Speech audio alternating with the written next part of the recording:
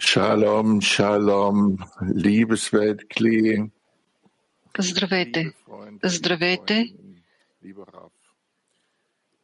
скъпо световно кли, приятели, приятелки, скъпи Рав, скъпи Творецо. Преди всичко,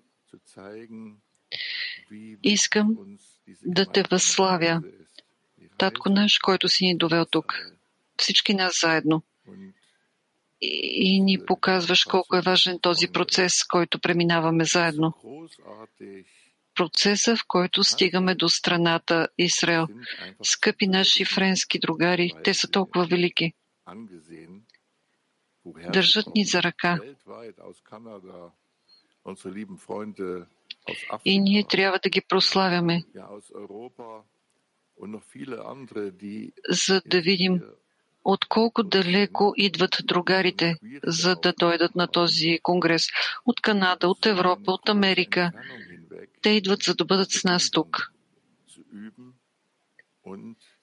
И извършват такива усилия. Това изобщо не е лесно.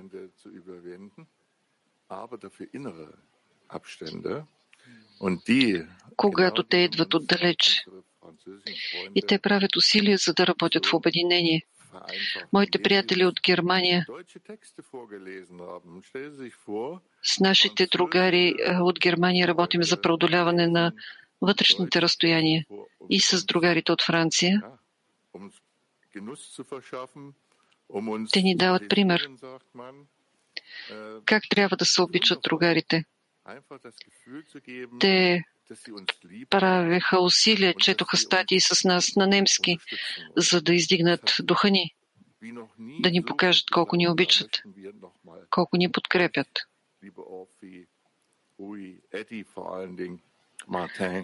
Това е толкова хубаво, толкова добре сработи.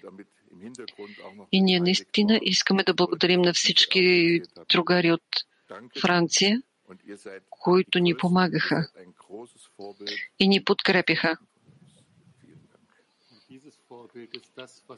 Няма да мога да спомена всички имена. Надявам се, че няма да обидя никого. Благодаря на всички. Лехайм. Ние тръгнахме за Израел, за да построим заедно дом. Така че това да бъде място за французи, немци, израелтяни, в което ще се обединим всички пред Твореца. Ние искаме да покажем на другарите как се отказваме от нашето его. Как се отказваме от своето желание за получаване. И ето така заедно изграждаме общо намерение тази седмица, Лехайм, приятели. Рамаш пише така.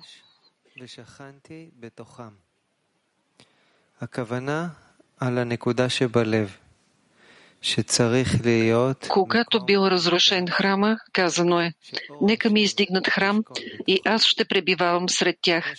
Има се предвид точката в сърцето, т.е. трябва да има място за храм, така че светлината на Твореца да пребивава в него, както е казано. И аз ще пребивавам в тях. Затова човек трябва да се старае да построи своето здание на светостта. И това здание трябва да е пригодно за това в него да влезе висшето благо, което се нарича благо предавано от даващия на получаващия. Но както е известно, съгласно правилото, трябва да има подобие по форма между даващия и получаващия. Тоест, получаващия също трябва да бъде в намерение заради отдаване, подобно на даващия. И това се нарича състояние на действие. Както е казано, нека ми издигнат храм, където действието се възлага на кли, а не на светлината. Защото светлината се отнася към Твореца и само действието се отнася към творението. Защото светлината се нарича благословие от страна на Твореца. Както е написано, ще те благословя във всичко, което ще вършиш. Семинар в мълчание. Да си представим нашето общо сърце, изпълнено с любов и отдаване. Семинар в мълчание. Да си представим нашето общо сърце, напълнено с любов и отдаване.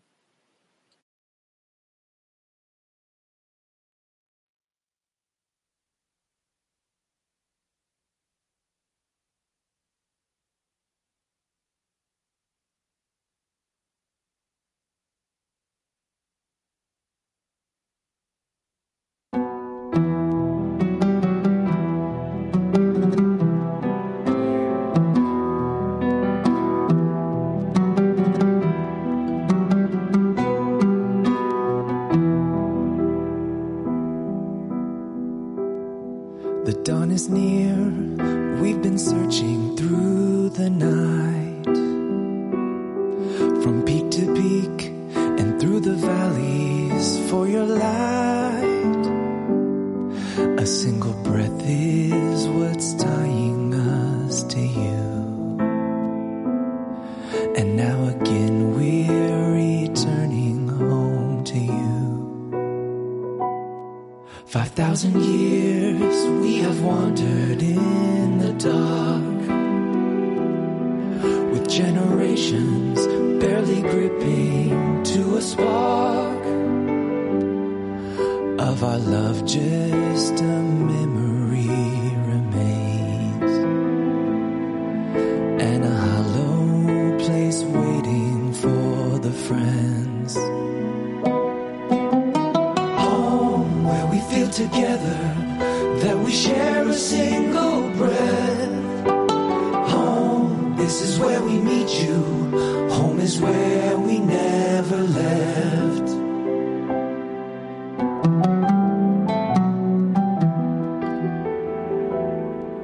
What's in store for those pressing on ahead?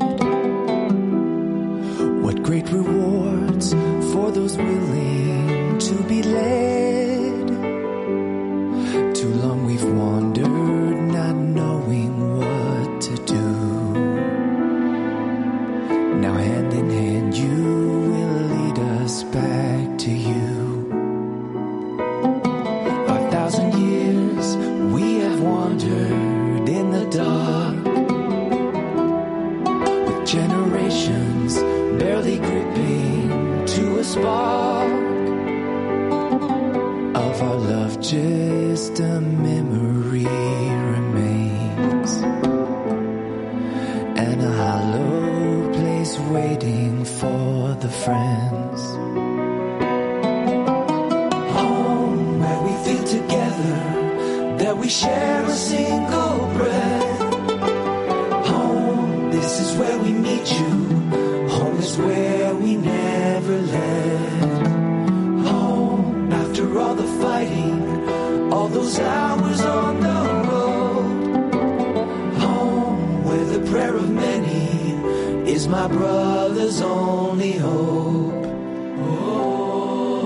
Is my brother's only hope.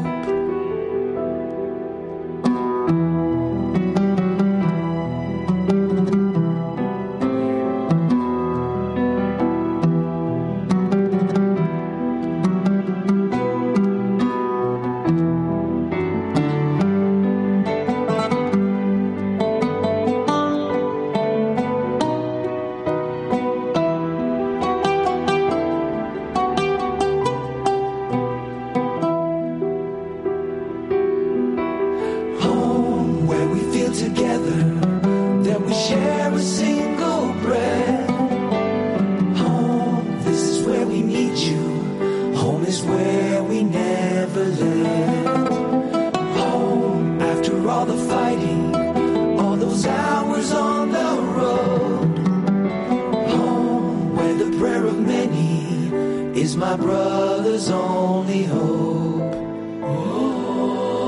Is my brother's only hope.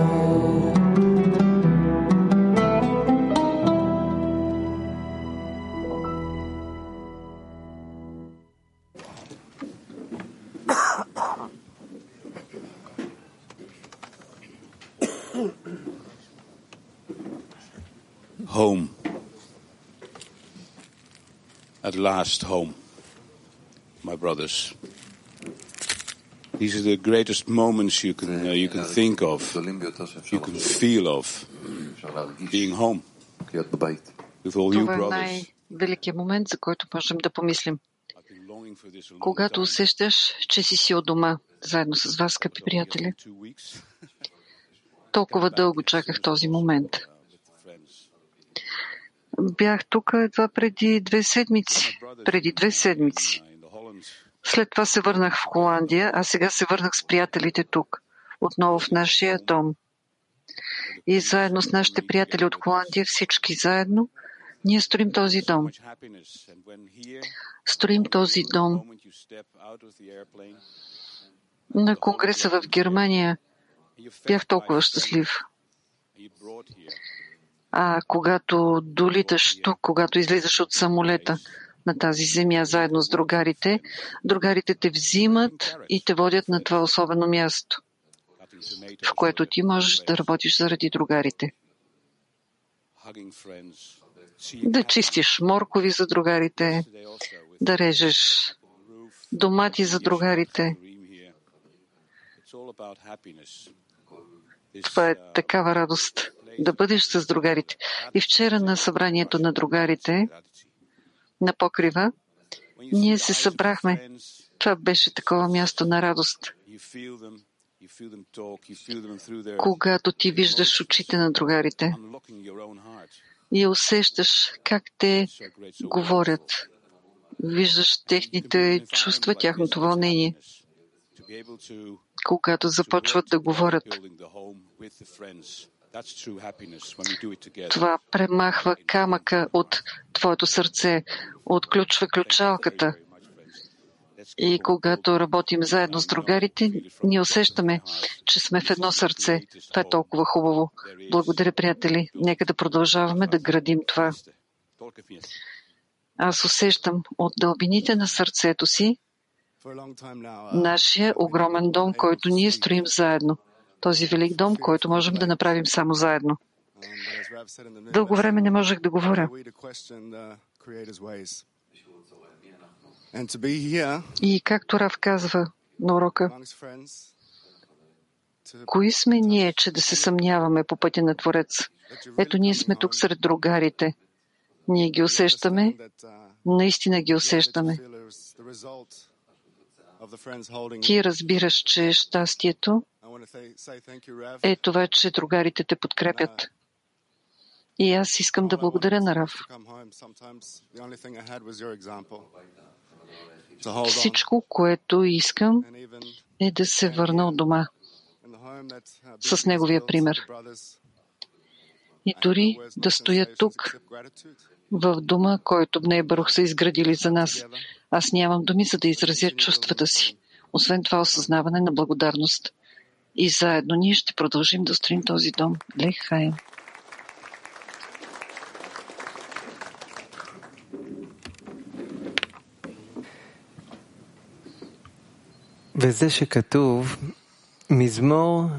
Написано е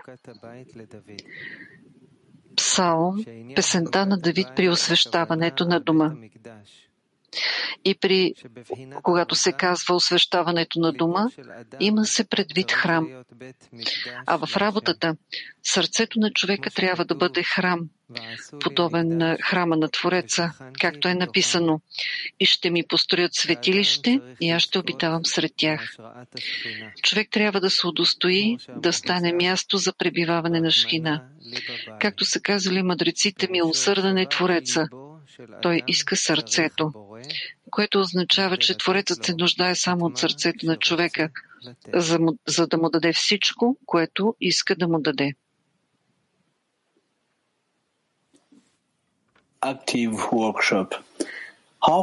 Активен семинар.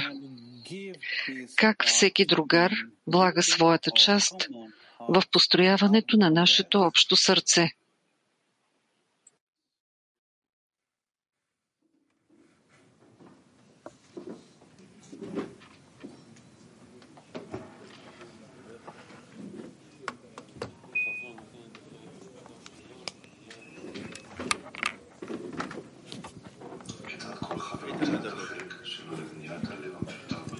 Как всеки другар влага своята част в построяване на нашето общо сърце.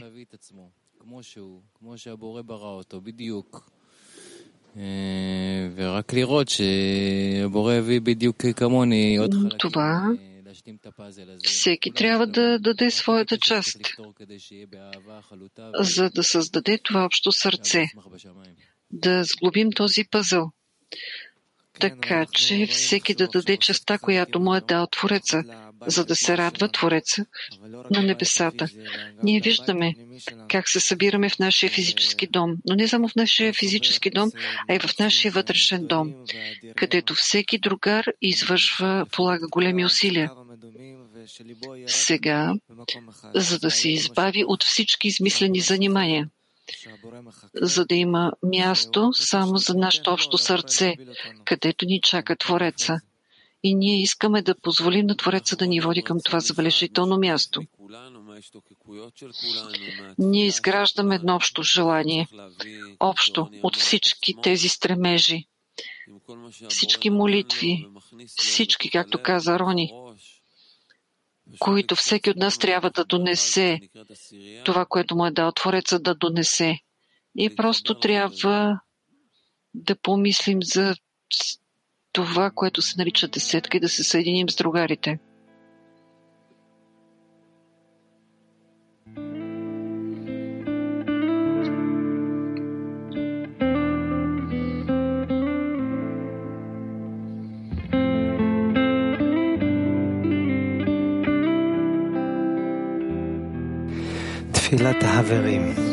Молитва на другарите. Слава на Тебе, Творецо,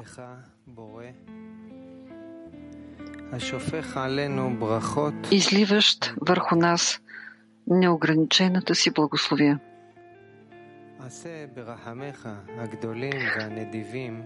Направи своята велика и щедра милост, така че стените на нашето каменно сърце да се разпаднат на части и да се възползваме от тях, за да построим отново нашето единно общо сърце.